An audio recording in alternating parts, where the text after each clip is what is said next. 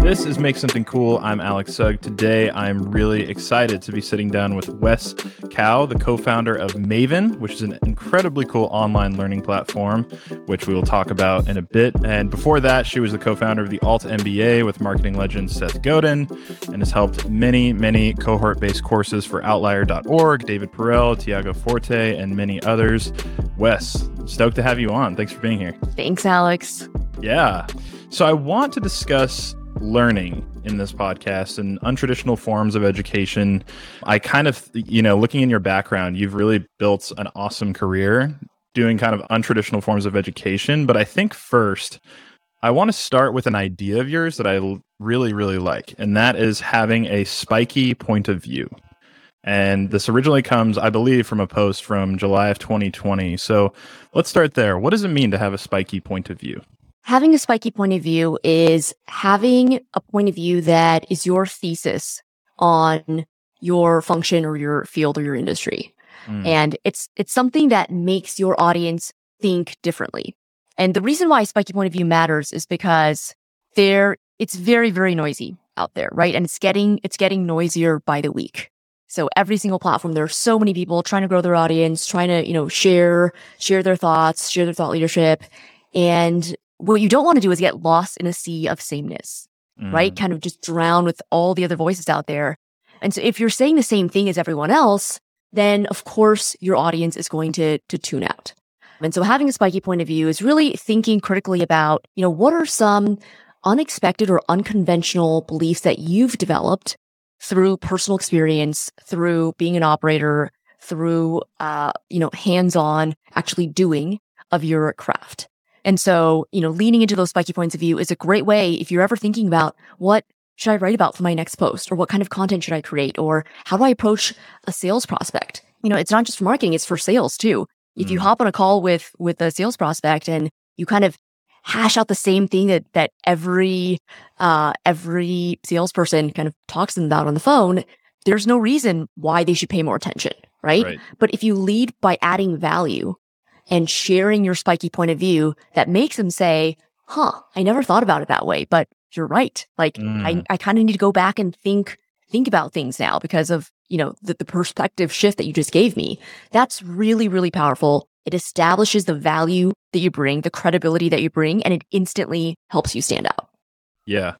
What's a spiky point of view that you have? Oh my gosh, I have so many. I have so many about so many different things. I think one is that most people overemphasize launch day. So they'll spend a ton of effort on this really big launch. They'll plan for it for months and it'll be amazing. And then, the confetti settles. And, a week after, you're kind of twiddling your thumbs thinking like, okay, well, what do we do now? We saw this huge spike in traffic. The launch was successful, but what's our ongoing plan for driving customers, for driving awareness, for getting people excited? And so I think that a successful launch is actually a great launch day, plus the ensuing months and year afterward still, being just as concerted of an effort. So that's one example, right? Because a lot of people will tell you, here's how to plan for a great launch, right? There's a lot of talk about product launches, launching your course, launching your, this or that. But I actually think that part is less important than spending more focus on a really foundational strategy that's sustainable and ongoing. Yeah. Yeah, I fully agree with that. It kind of makes me think of, I'm sure you've heard the Peter Thiel, famous investor, but his question that he asks in all of his... Yes. I believe the question is, what is a idea that you believe is true that no one else believes is true? And I think I probably missaid exactly what that is. But when I first read that in his book, 0 to 1, it was just such an eye-opening moment of like, oh, that is how you differentiate. And all of us have these things. It could be about big issues in life. It could be about societal issues. It could be about business. It could be about work. But I think having a point of view and not getting lost in the ocean of sameness, what you're describing, that is the only way to survive now. Because it's the only way to really separate yourself from the crowd. Yeah, I completely agree. And I think it's important to point out that a spiky point of view is not stirring the pot and dropping a hot take for the sake of it. Right. A lot of people make Peter that. Thiel does do that. So, yeah, right. Well, I think that's a common mistake because people think, okay, well, I want to be spiky, so I'm going to Right. say something that is, kind of controversial Mhm. and bold and like makes a sweeping claim. And if you can't back that up with logic and with a business case and with rationale, it's very surface level and it's kind of cringe. Like Totally you agree. see on Twitter, like people just making these really bold claims, or you're like, okay, that's not even true. First of all, it just sounds like an adage, right? Like an axiom, and kind of like it uses rhetorical structures, right? So with JFK saying, ask not what your country can do for you, ask what you can do for your country. So people will use structures like that where it's like, don't do this, do this, right? Or like use kind of these common rhetorical structures and fill it with content that just does not logically hold water at all if you think about it for 2 seconds. So Right. don't do that, right? Like spiky point of view is not just a hot take. It's something where you genuinely believe in it and you have proven it through your personal experience. So it doesn't need to be, the capital T truth, but it should be Right. your truth, something that you're willing to advocate for and have conviction in. For sure. Yeah, I think if there's one, because I can get pretty annoyed when I'm like, wow, people are just kind of blindly following everyone into whatever, and it's like, what do you really believe? But then I get equally annoyed by the people who are just blindly contrarian to everything, and it's like, Yeah, you're actually just as silly the other Totally. direction. Yeah.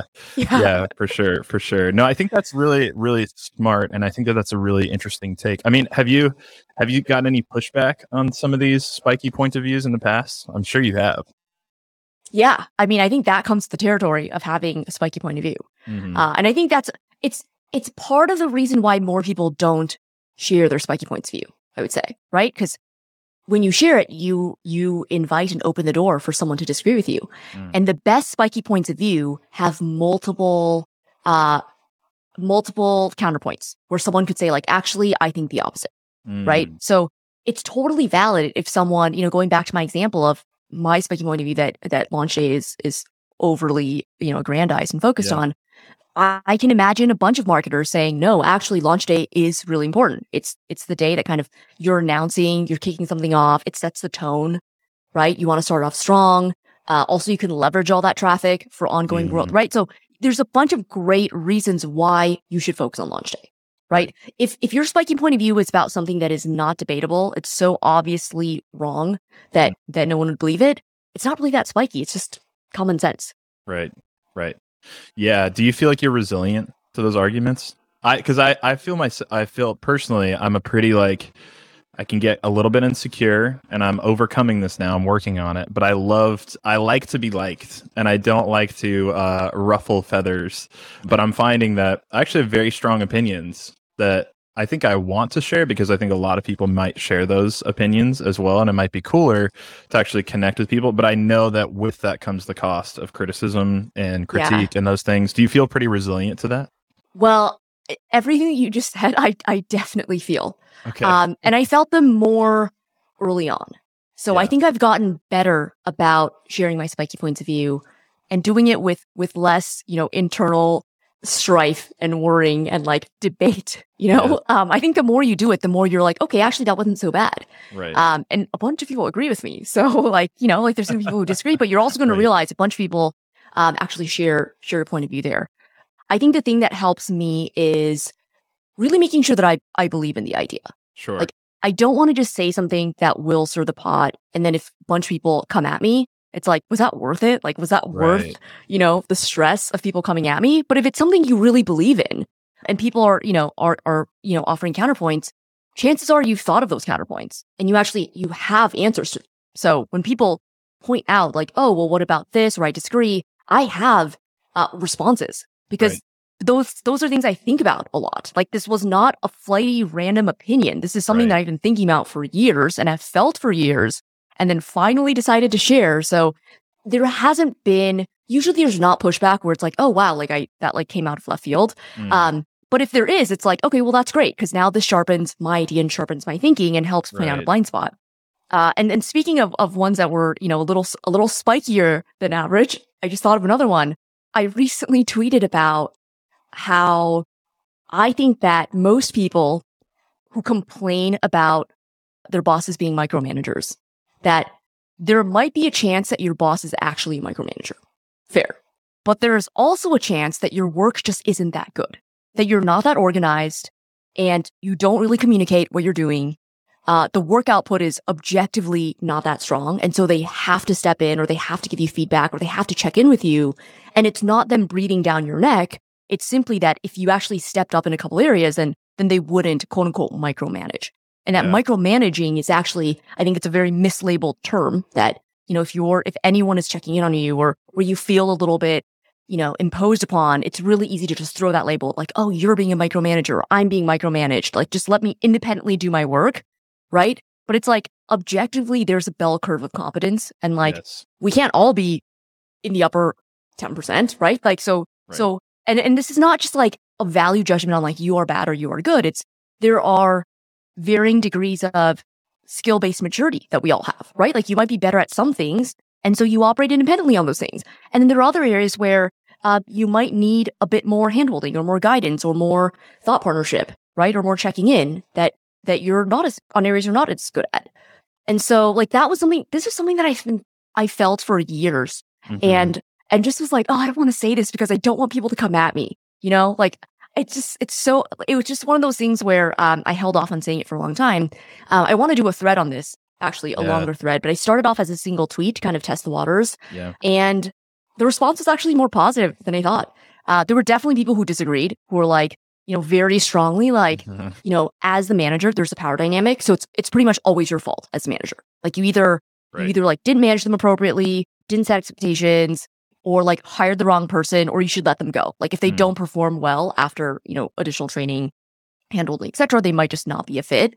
So there were, some arguments like that, which is kind of fair. Like I see that point of view too, right? So, but yeah, like that's an example of a good one where I thought the conversation and the comments were so rich. They were so interesting to see what other people were reacting to. It pushed my thinking. It felt really good to think about how do I share this idea in a way that isn't just like an attack on people, right? Like how do I share it in a way that is spiky, but also accurately represents the idea without overstating it or being overly extreme. So it's a good exercise for me too. Yeah. I'll swim out into those scary waters with you. I think that's a really good take. And I think it's a bold take because I think currently in society, if if I were to go tell my friend or if someone was going to come tell me like, gosh, my manager is such a micromanager, the instinct is to just be like, I know, I'm so sorry. Like you're clearly just an amazing worker on your own. You clearly are just crushing it.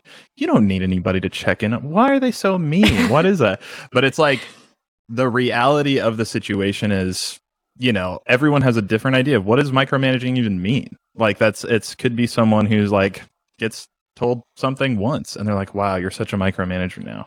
And so it's very like, in society, I think very culturally, like a lot of people want people to like maybe feel kind of bad for them, but it's like from a manager's point of view, it's like this. There are all kinds of ways that this could play out, and you're absolutely right. There are times when micromanaging is absolutely real, but that's probably not maybe even the majority of cases. Like, and but I haven't really thought about that personally. But hearing you talk about it, I'm like, yeah, that's actually a really good take. Yeah, I think being intellectually honest is so important for yourself, like for your own growth and for your own critical thinking. So when I reflect back on my 15 years working full time, there were definitely times, especially early on in my career, where I complained about micromanaging bosses, where I thought like, this person didn't understand me. I was working so hard. I was slaving away. Like they didn't appreciate me at all. And they just, constantly were throwing work over the wall. And there were definitely times when, I've had managers that were actually bad, like threw me under the bus, blamed me for things that were my fault, like really actually gaslit me, like really actually bad. But then there were a bunch of times where in the moment I thought the manager was unreasonable, but actually I was unreasonable. Right. I did not let them know like what was going on in my world. I didn't communicate with them. I didn't share that I was struggling. I didn't ask questions when they assigned me something where, I just then spent hours spinning my wheels figuring it out because I didn't want to seem dumb or less capable than they thought I was, right? Like I wanted to seem like the high performer that they thought I was, right? So there were a bunch of things that I could have done differently to show more ownership and to just manage the situation better, And at the time I was less mature, and it was just easier to just have the worldview of like me being a martyr, And so, yeah, so like I think that intellectual honesty is super important. That like, yeah, it's kind of like the Reddit subthread AITA. Have you heard of it? Am I the asshole? No. Oh my God, it's amazing. So it's Am I the asshole? And so I think I'm going to butcher this because I don't read it that often, but I love the concept of it.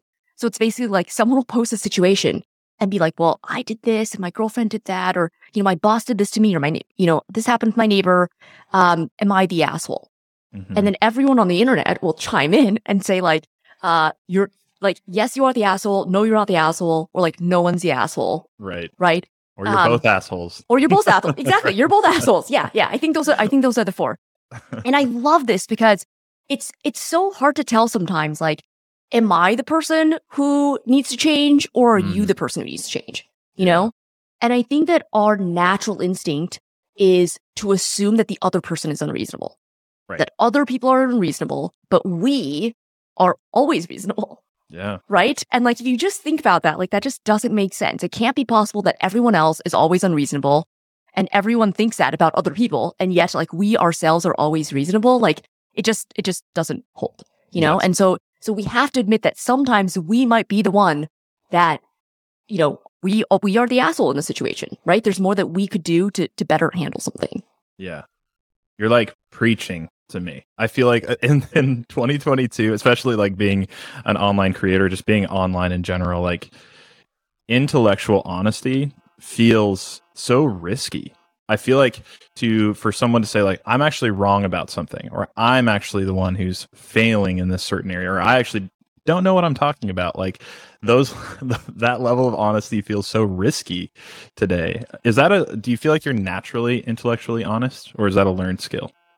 I think I tend to naturally be a more self-conscious person.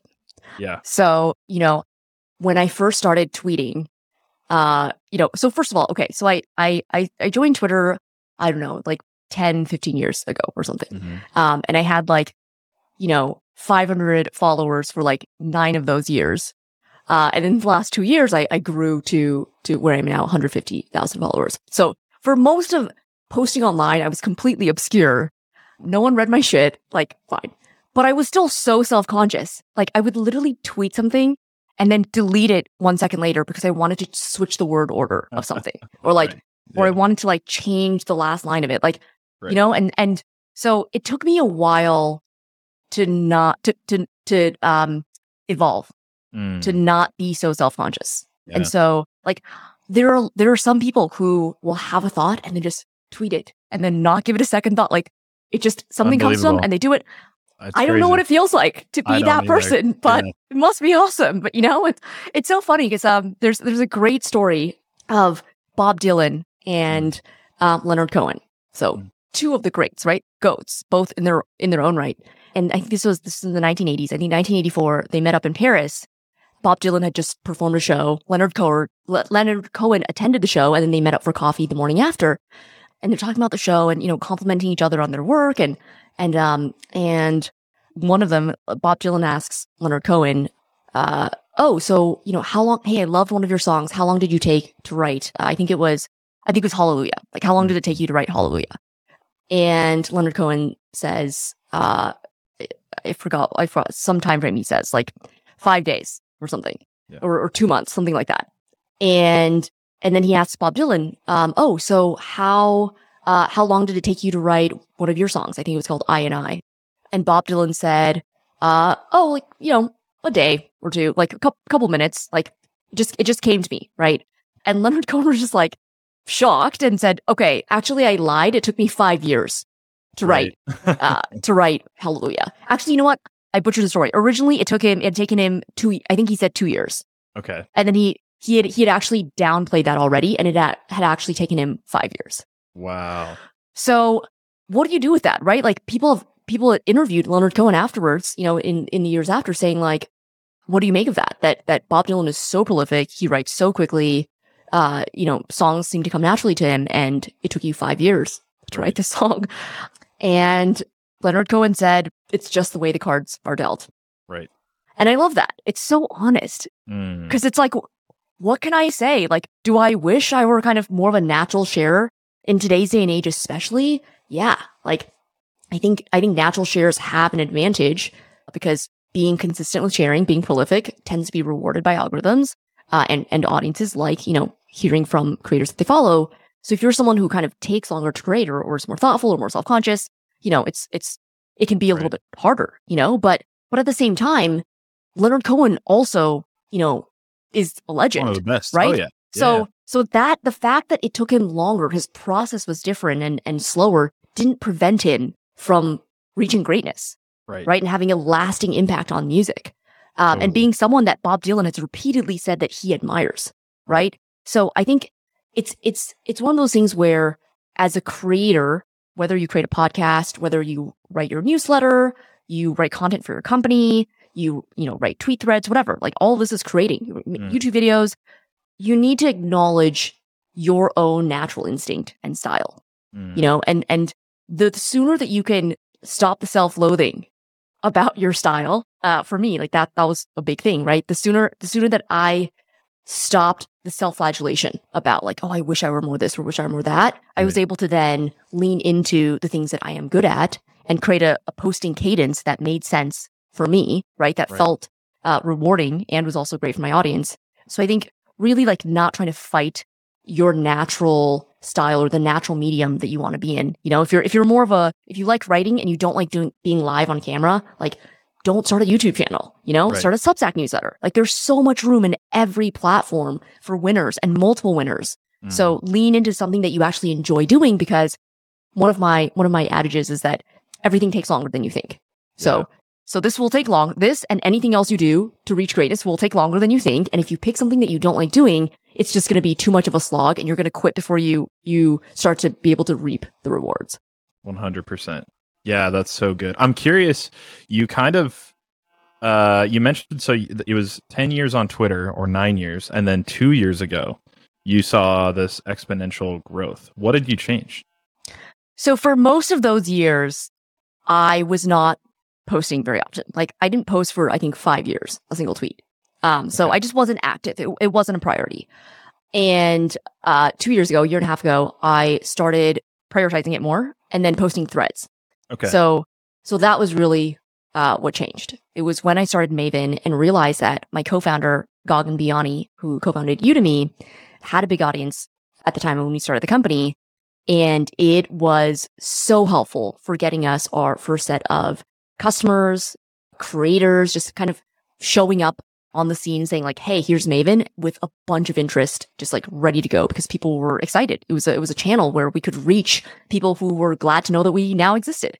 And I really saw the power of what a platform could do to share your ideas, be a gathering place for like-minded people. And so, his audience was such an asset for us. And at that time, I think he had like 100,000 followers. And I think at that time I had like 10,000 maybe, because the year before that I kind of started posting. So I went from like 500 to like 1,000 to 10,000, and then in 1 year to 10,000 to 250,000. And yeah, so just thinking about it more as something to prioritize. I think that the thing that I struggle with and still struggle with as a creator operator, which I think many of us are, you're a creator, but you also have a full-time job, or you're a full-time founder, or you have, other projects, you're consulting, you're coaching, etc. Right. One thing that I struggle with a lot, even now, is switching between content creation mode and operator mode. Right. It's just a completely different part of my brain. And I know that there are people who do it more seamlessly. Totally. But for me, it is quite different. It's almost like, Paul Graham talks about maker mode versus manager mode, right? If you're a maker, and he's talking about it mainly for engineers who are, they need to block off time to get into flow to code. But then other times, if you're an engineering manager, you might need to manage people, project manage, manage up, etc. So it's similar. I think it's like two modes. Like content creation is so different. Even if on a daily basis, you are writing a lot. Hmm. Right. Like Totally. I write so much in Slack every day Right. to my team, right? To, to give feedback, to debate different ideas. I'm writing so much, but it's a different part of your brain than Right. content creation where you are sharing ideas to an external audience. Yeah. So yeah, I think like that tension is something that I'm constantly trying to navigate. For sure. 100%. I relate to that. And you're light years ahead of me in a lot of ways, but I do feel like these two parts of my brain, one being very operational, the other being very like creative or creator driven.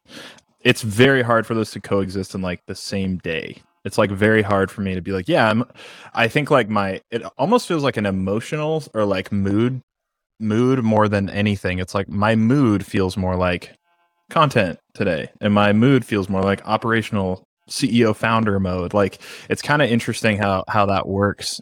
But yeah, I think I'm curious. I do want to get a little nerdy about Twitter though, because that is a pretty drastic jump from even 10,000 to 150,000. So you attribute that to just Threads?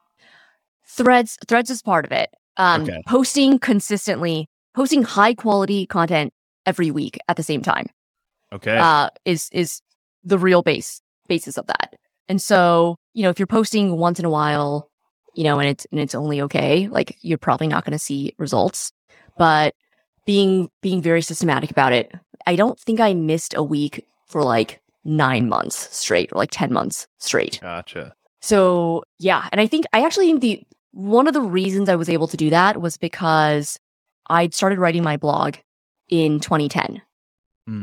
And remember earlier I said that I was writing into the void. So tweeting and posting blog posts into the void for many years. Even today, my newsletter and my subscribers are small, but I wrote very consistently for the past, how many years is that now? It's 2022, 12 years. And so we started Maven in 2020. In 2019, when I was consulting, I was a creator consultant, a creator operator then, I wrote 43 essays.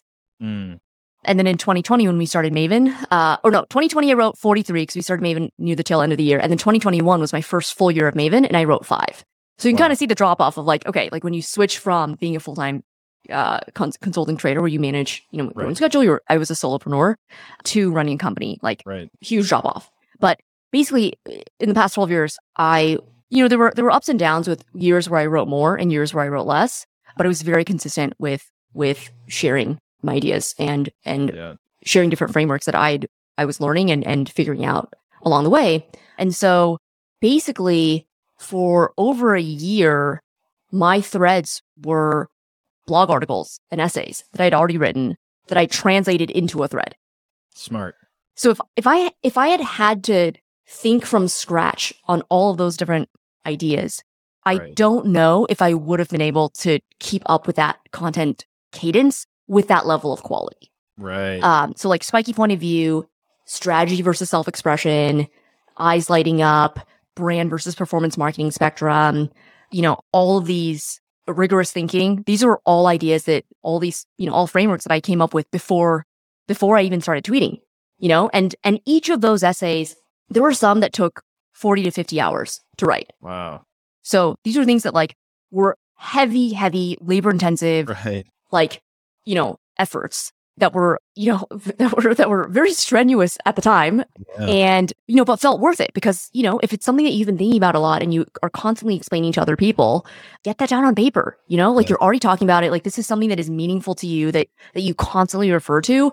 It is so amazing, let me tell you, to be able to send someone a link rather than explain it from scratch every time and like drive yourself nuts because you're like, why don't you know this? Like, right? So you can just send someone a link and be like, oh, hey, I wrote more about this here, right? Or you give like a 1-liner or 2-liner and send them a link. To this day, my articles, I'm still doing that with articles. With starting Maven and shaping our culture and getting, especially when we were starting, helping new team members understand our culture, understand rigorous thinking, or right? Like spiky point of view is now something we teach in the Maven Course Accelerator. We've had 900 instructors come through this 2-week free boot camp, right? And this is one of the first things that we teach them is spiky point of view. And we link to my article, right? So were those dozens of hours spent thinking about the idea, writing it, making it really strong, gathering examples, sharing counterpoints and then my reflections to those counterpoints, like making it really hold water and making it really rigorous. Were they worth it? Absolutely. Totally. Well, and it's kind of like I think it's Sahil Bloom, which I think has done a Maven course in the past, actually. Yes, he's a friend. Yeah. Very cool. But he has this idea, and maybe it comes from James Clear. All the amazing writers out there, one of them says, talks a lot about like creating, opening up your surface area for luck. And what I'm hearing you say is like, even in this time that you are writing, putting all this effort, energy, and work into these articles, it's even if they weren't like getting crazy traction for you back then, it's insane to think of the luck you generated for yourself when you happened to find the channel, which was Twitter Threads in this instance, where it's like, oh, I kind of already did all the heavy lifting here to where I can, format it correctly, put it all into the Twitter thread the way it should be.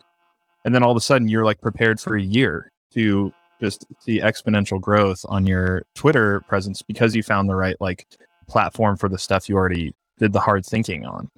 And I think I've experienced this recently with like doing this podcast for a couple of years, and only recently did I sign up for like Instagram Reels, TikTok, YouTube Shorts.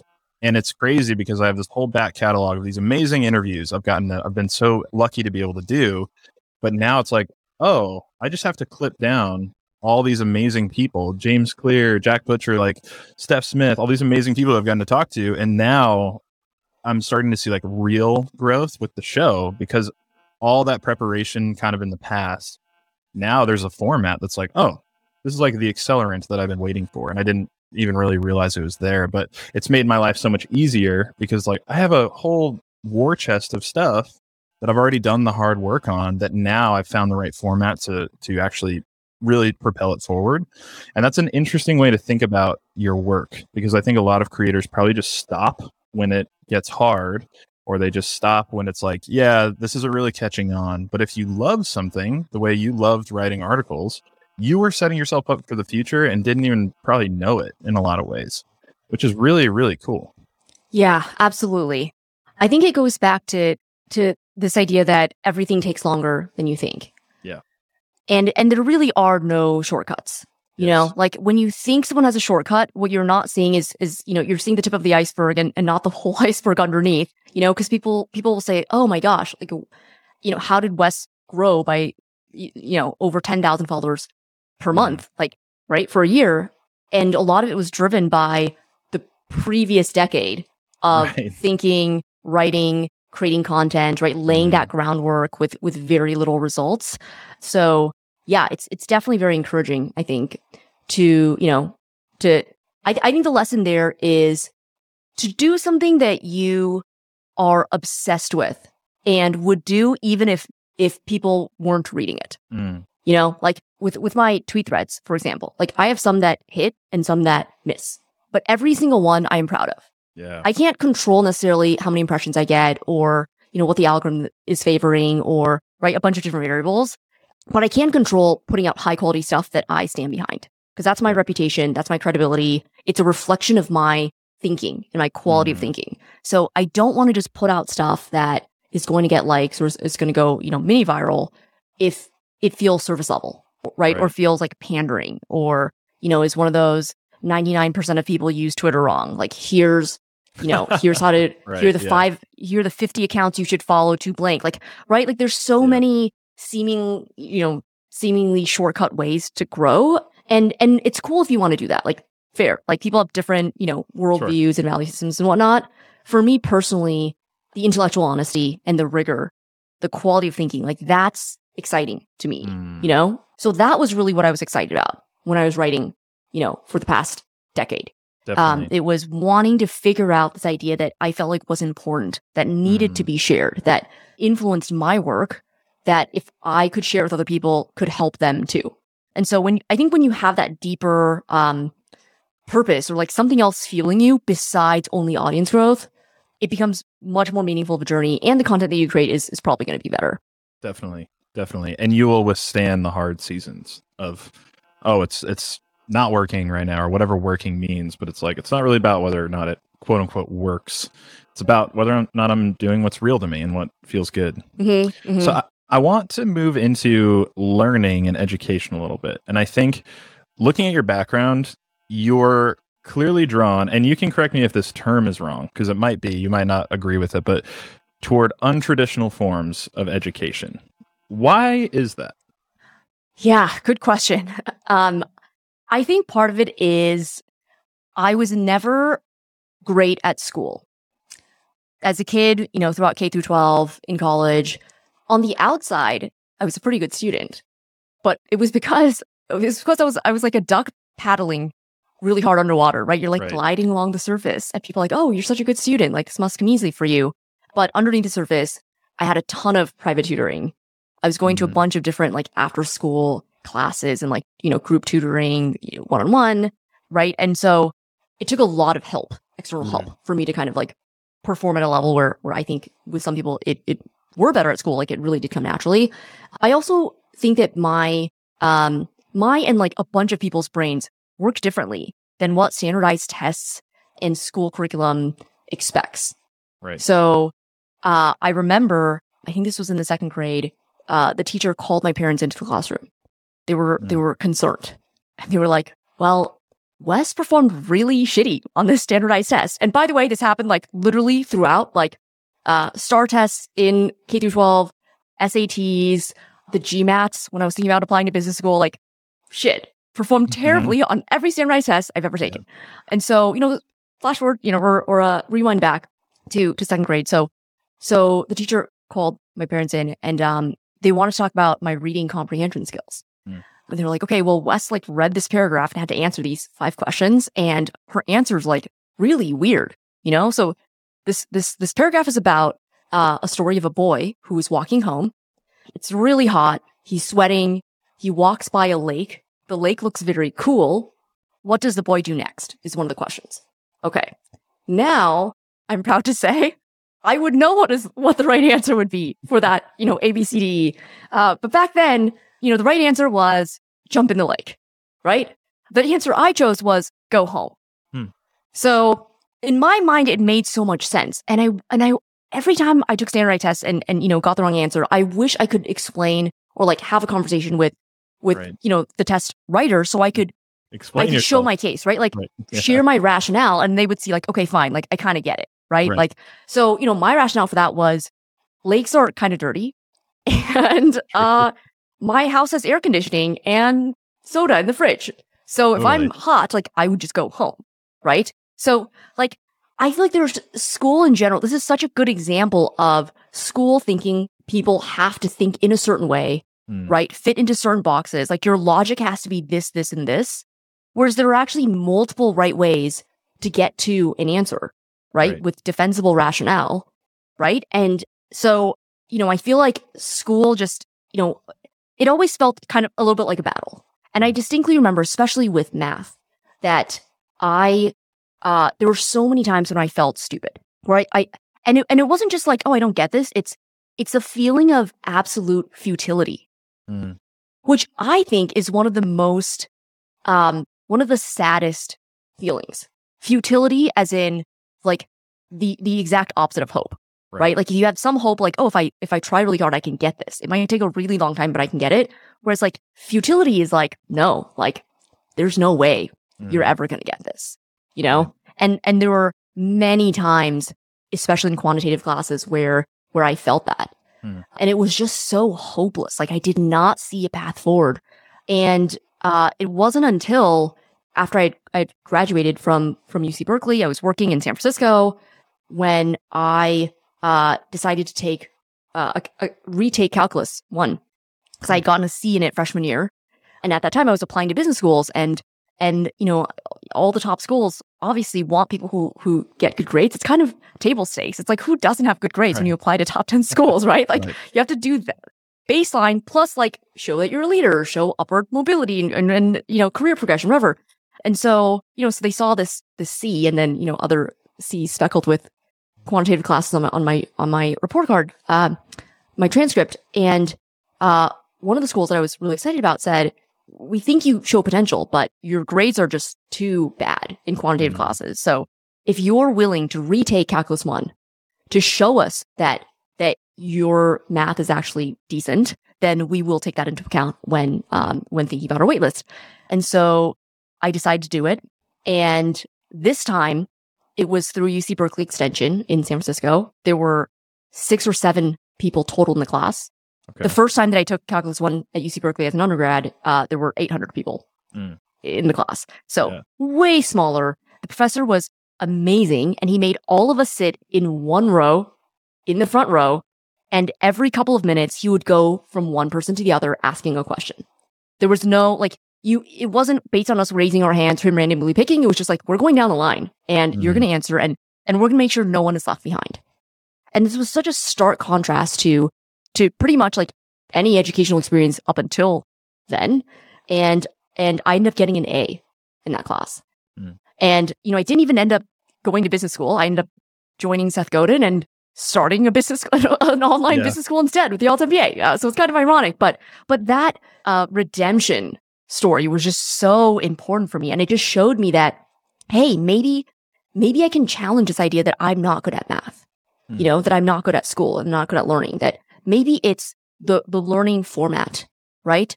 And the way that the learning is presented. Maybe there's hope for me and others after all, and I think that's one thing that I'm so excited about cohort-based courses is that it's opening up, first of all, a whole new group of instructors, and maybe we call them digitally native professors. So these are people who aren't teaching at a university. These are people with, real world experience who are operators themselves, Lenny Rachitsky, early product manager at Airbnb. It's, we have a former COO of Bridgewater Associates. We have former heads of UX at Walmart, behavioral design at Walmart, operators at Google, Meta, right? SparkToro, VPs of marketing at SparkToro. So really interesting backgrounds that are sharing their knowledge. Right. So that's kind of the instructor side. And then on the student side, the learning format side, it's opening up access by bringing all of this amazing expertise now online in this format where you are learning in community. You're learning with other people. You're talking about ideas. You're debating. You're role playing. You're getting feedback. You're actually, if you're taking a course on sales, you're not just reading about sales or being lectured at about sales or doing theoretical projects about sales. You're actually sending out DMs.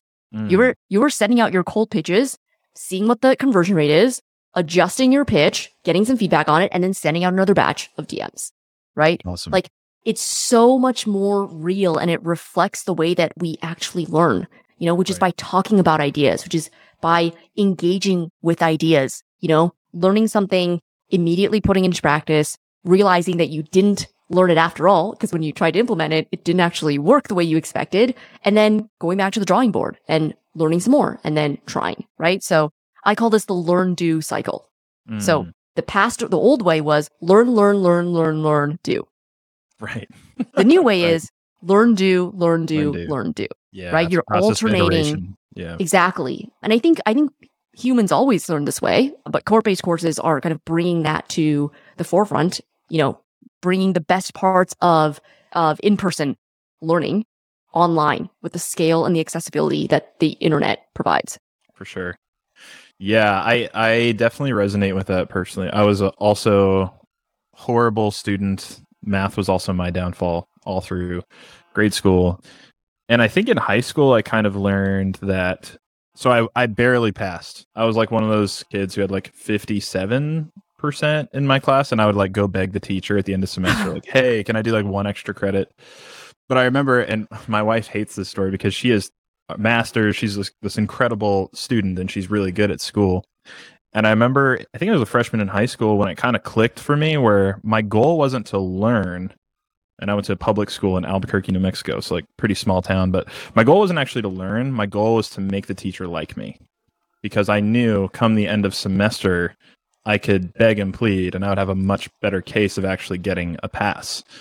And it worked. I passed with a 2.3 GPA out of high school. But it became a social game to me, much more than an educational game, which was probably bad for a lot of reasons. But I feel bad even saying it out loud or admitting that. But it's just true. That's how I learned to approach school. And I didn't go to college. I briefly went and I dropped out just because I felt this is just not for me. This whole environment is not for me at all. And I feel like I felt in the moment like I am wasting my time. I'm wasting my life by being in these classes when I should be out doing stuff, like actually getting hands-on experience doing things.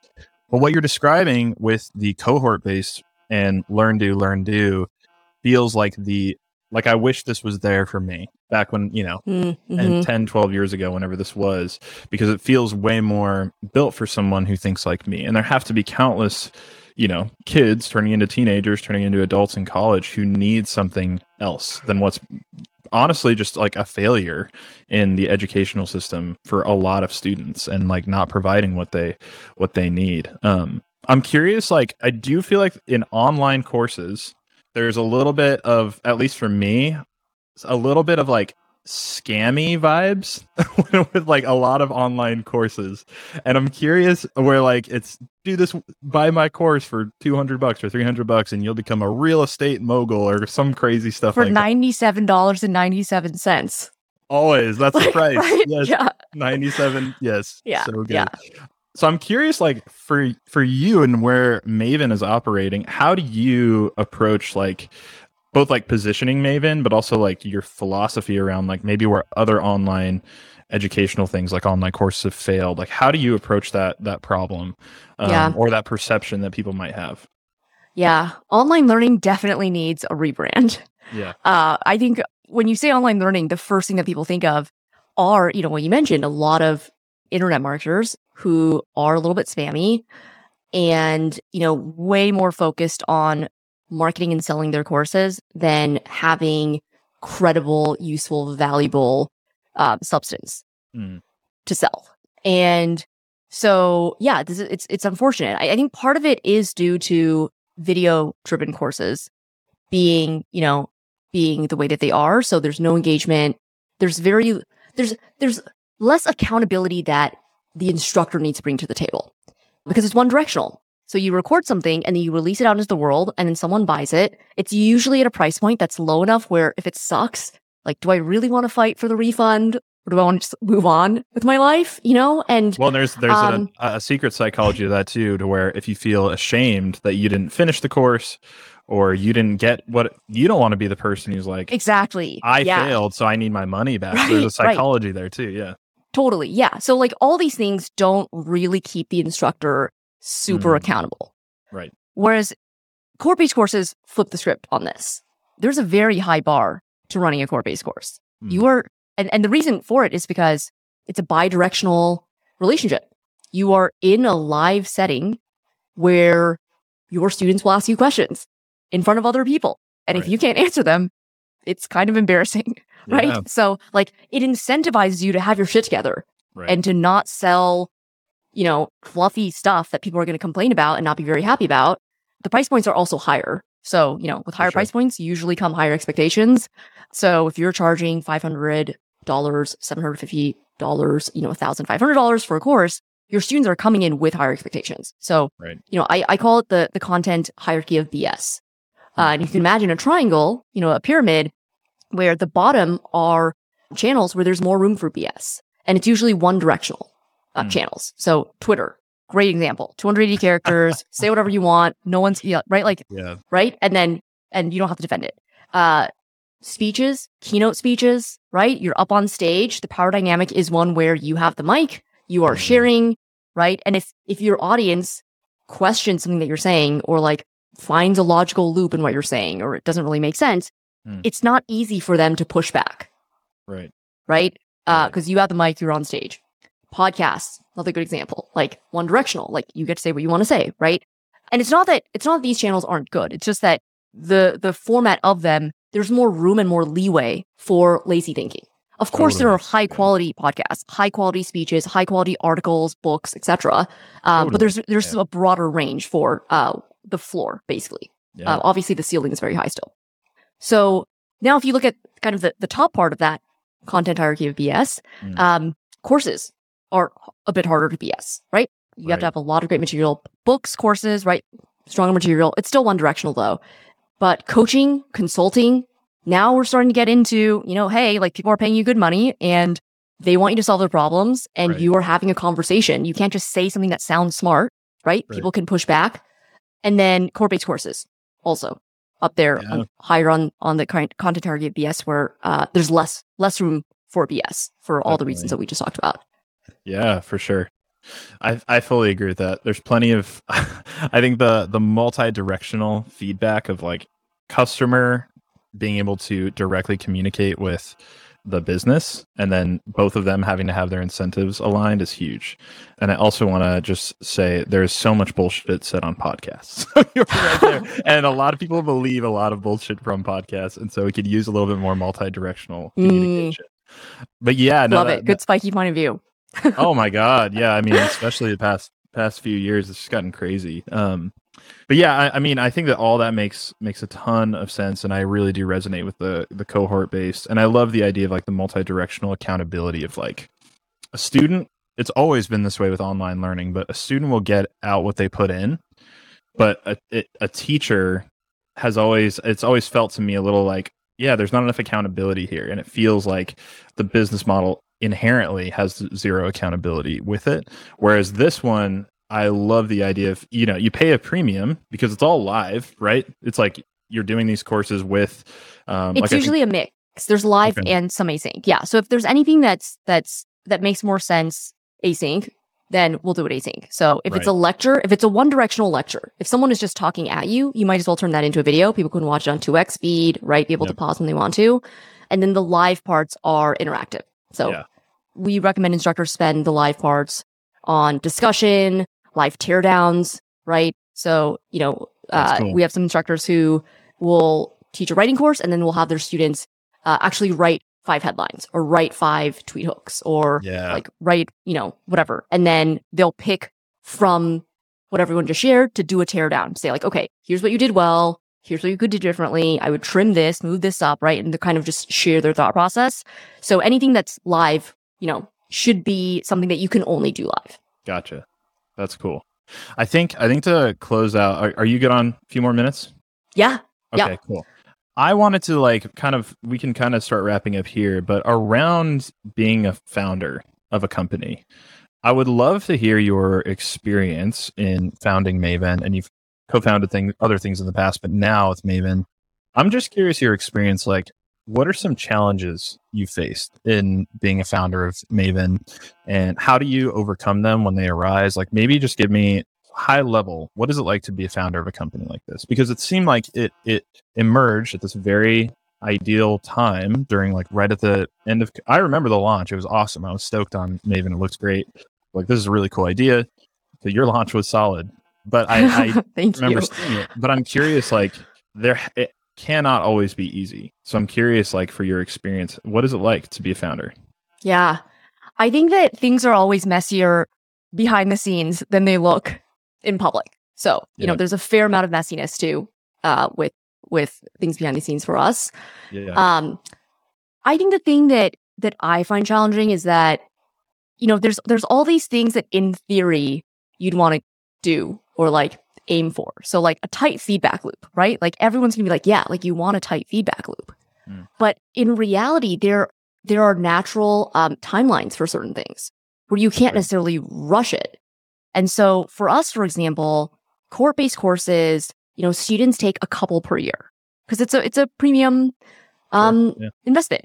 It's they run from several $100 to low thousands, and also take time. And then instructors are running a couple times a year, so four times a year ish. And so if a course is running 4 times a year, that's a 3-month gap between one cohort to the next. Right. So to get 2 reps, 2 cycles, that's 6 months, And so there are things like that where it's like, okay, ideally we would want a faster feedback loop to learn what's working, what's not, right? Like, is this strategy working? And I'm learning that there are things that you can't necessarily rush, that you make a bet and you use your judgment and you use your instincts and you use data and you make the best bet that you can, that you think is going to, be the best chance of success. But then like, you won't know if it works for 3 to 6 months, know? And I think that is actually more of the case than not with a lot of startups. Yeah. Like you ideally want tighter feedback loops, but there are certain things where, and it's not just, within ours, because we have kind of a natural cadence and timing with courses. It's for it's for a lot of different projects where it takes a certain amount of activation energy to get that tactic going.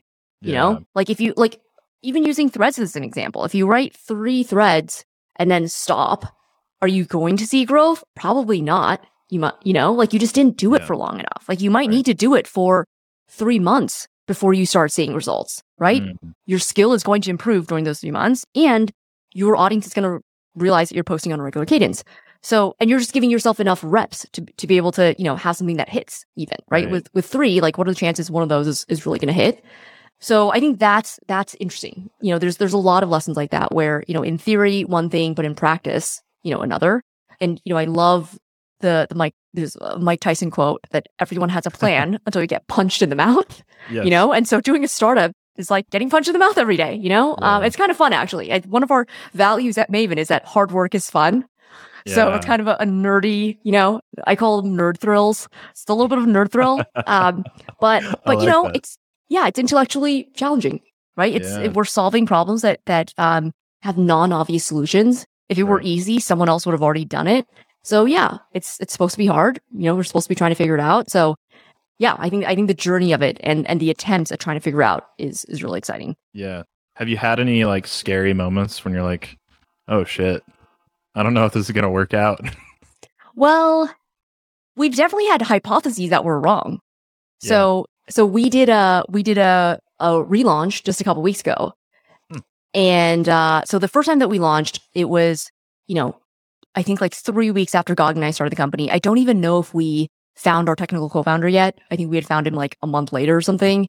So it was just me, Goggin, and our first hire. We didn't even have a name. And we launched as Wes and Goggin's new startup with a Notion page. And so it was really janky. And we hit the ground running. We were making revenue before we even had a name. And so, you know, we kind of started off really strong and started working directly with creators. And our hypothesis there was that people with big audiences were going to be the best instructors. That, you know, they had valuable content that they were already sharing, they had an audience, they can convert a portion of that audience to students. And we did this for about a year and a half. And we realized, you know, during that time, we also started working with a bunch of smaller creators. And so our sample size got bigger. And we started seeing a pattern that smaller creators were equally successful. It took a little bit more time for them to get going, but a lot of them were ready to hustle. They were willing to hustle. They wanted to build a course business. They had a lot of credibility, and they were, you know, many times just more excited about it than bigger creators who were simultaneously trying to grow on YouTube, simultaneously trying to start a fund, you know, and, you know, do this and that, write a job board and all these other things. And so we realized that our hypothesis of focusing only on creators was wrong. And so a couple weeks ago, we launched a new approach that we'd been working on for a couple months before that, all summer, on catering to subject matter experts, regardless of audience size. So not necessarily, you know, creators in the creator economy, but if you're an expert in UX design, in marketing, in FP&A, in, you know, in finance, right, in people management, HR, all these topics that are very useful for working professionals who want to take courses and upskill.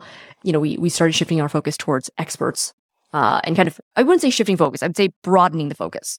So we still, if you think about, you know, creators are still a circle within a larger circle now. Before they were 100% of the circle, and now we have a broader circle that encompasses creators, experts, executives. You know, a lot of executives, you know, are tired of kind of climbing the corporate ladder, and they want to be advisors to companies now, or they want to teach, or they want to consult, right? Something that's a little bit different of a pace. So we have a lot of instructors who are like that. And so, so that was a big shift. And then we also started catering to students. Before that, we were entirely supply side focused, instructor focused. We didn't think too much about the demand side of students. And so that couple weeks ago, we relaunched our website. So it's student facing now. So you can scroll through and see over 100 courses live in the next couple of weeks, looking for topics that you might, you know, be interested in taking. Before then, I think at any given time we had 5 courses maximum. So now it's, you know, magnitude more. And so, yeah, we updated our hypothesis, and we'll continue doing so. You know, we're going to see what works, double down on that. What's not working, stop doing that. And I think that's a very natural part of the process. That's cool. Can I ask you one nerdy question, like super nerdy? Yes. So, okay, so I'm curious because it sounds like a really awesome pivot and it makes a lot of sense. I'm curious for, gathering leads now. I think having creators doing the courses, that felt like a very natural, like a really healthy lead generator for warm leads of people like who follow this creator. Of course, they want to take their course. Now moving more toward experts who might not have an audience. I'm sure you weighed that into the decision of like, so now how are you going to, what's your if you can tell me what's the plan now as far as getting leads from people who don't have a big following? Like, is it a totally different marketing style now? Like, what's the plan there? Yeah, great question. It's definitely something that we're still figuring out. So there are trade-offs with this path. I think one thing that will likely be stable is that instructors will also have to put an effort into their marketing.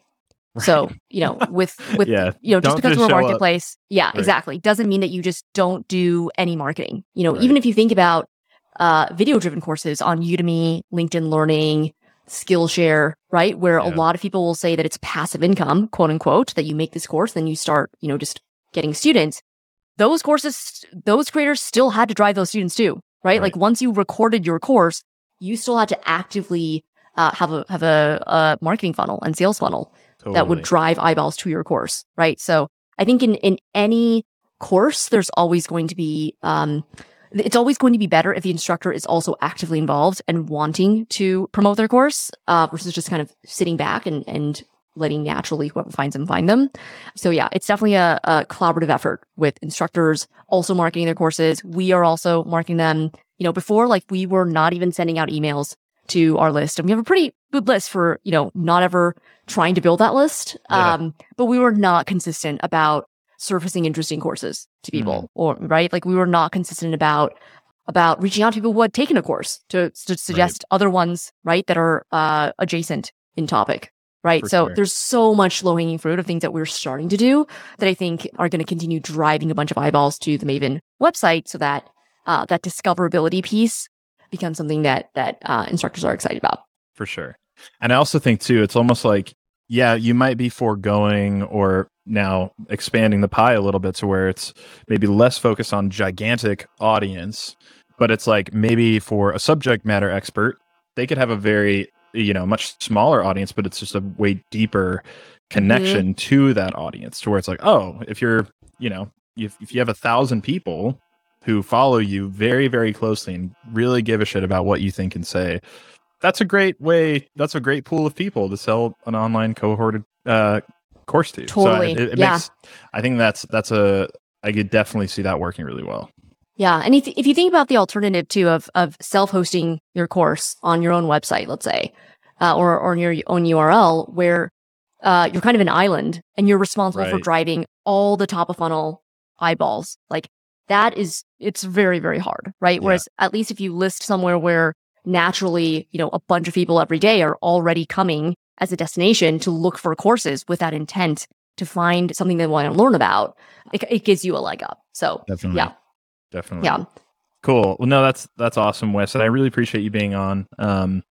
We'll wrap up here, but I mean, where should people find you? We talked a lot about Twitter, obviously Maven, everyone go check out those spots, but is there anywhere specifically you want to send listeners? Yeah. So check out maven.com. and at MavenHQ on Twitter. And then I'm at Wes_KO on Twitter and also on LinkedIn too. Awesome. Wes, thank you so much for being here. And thanks to everybody for listening.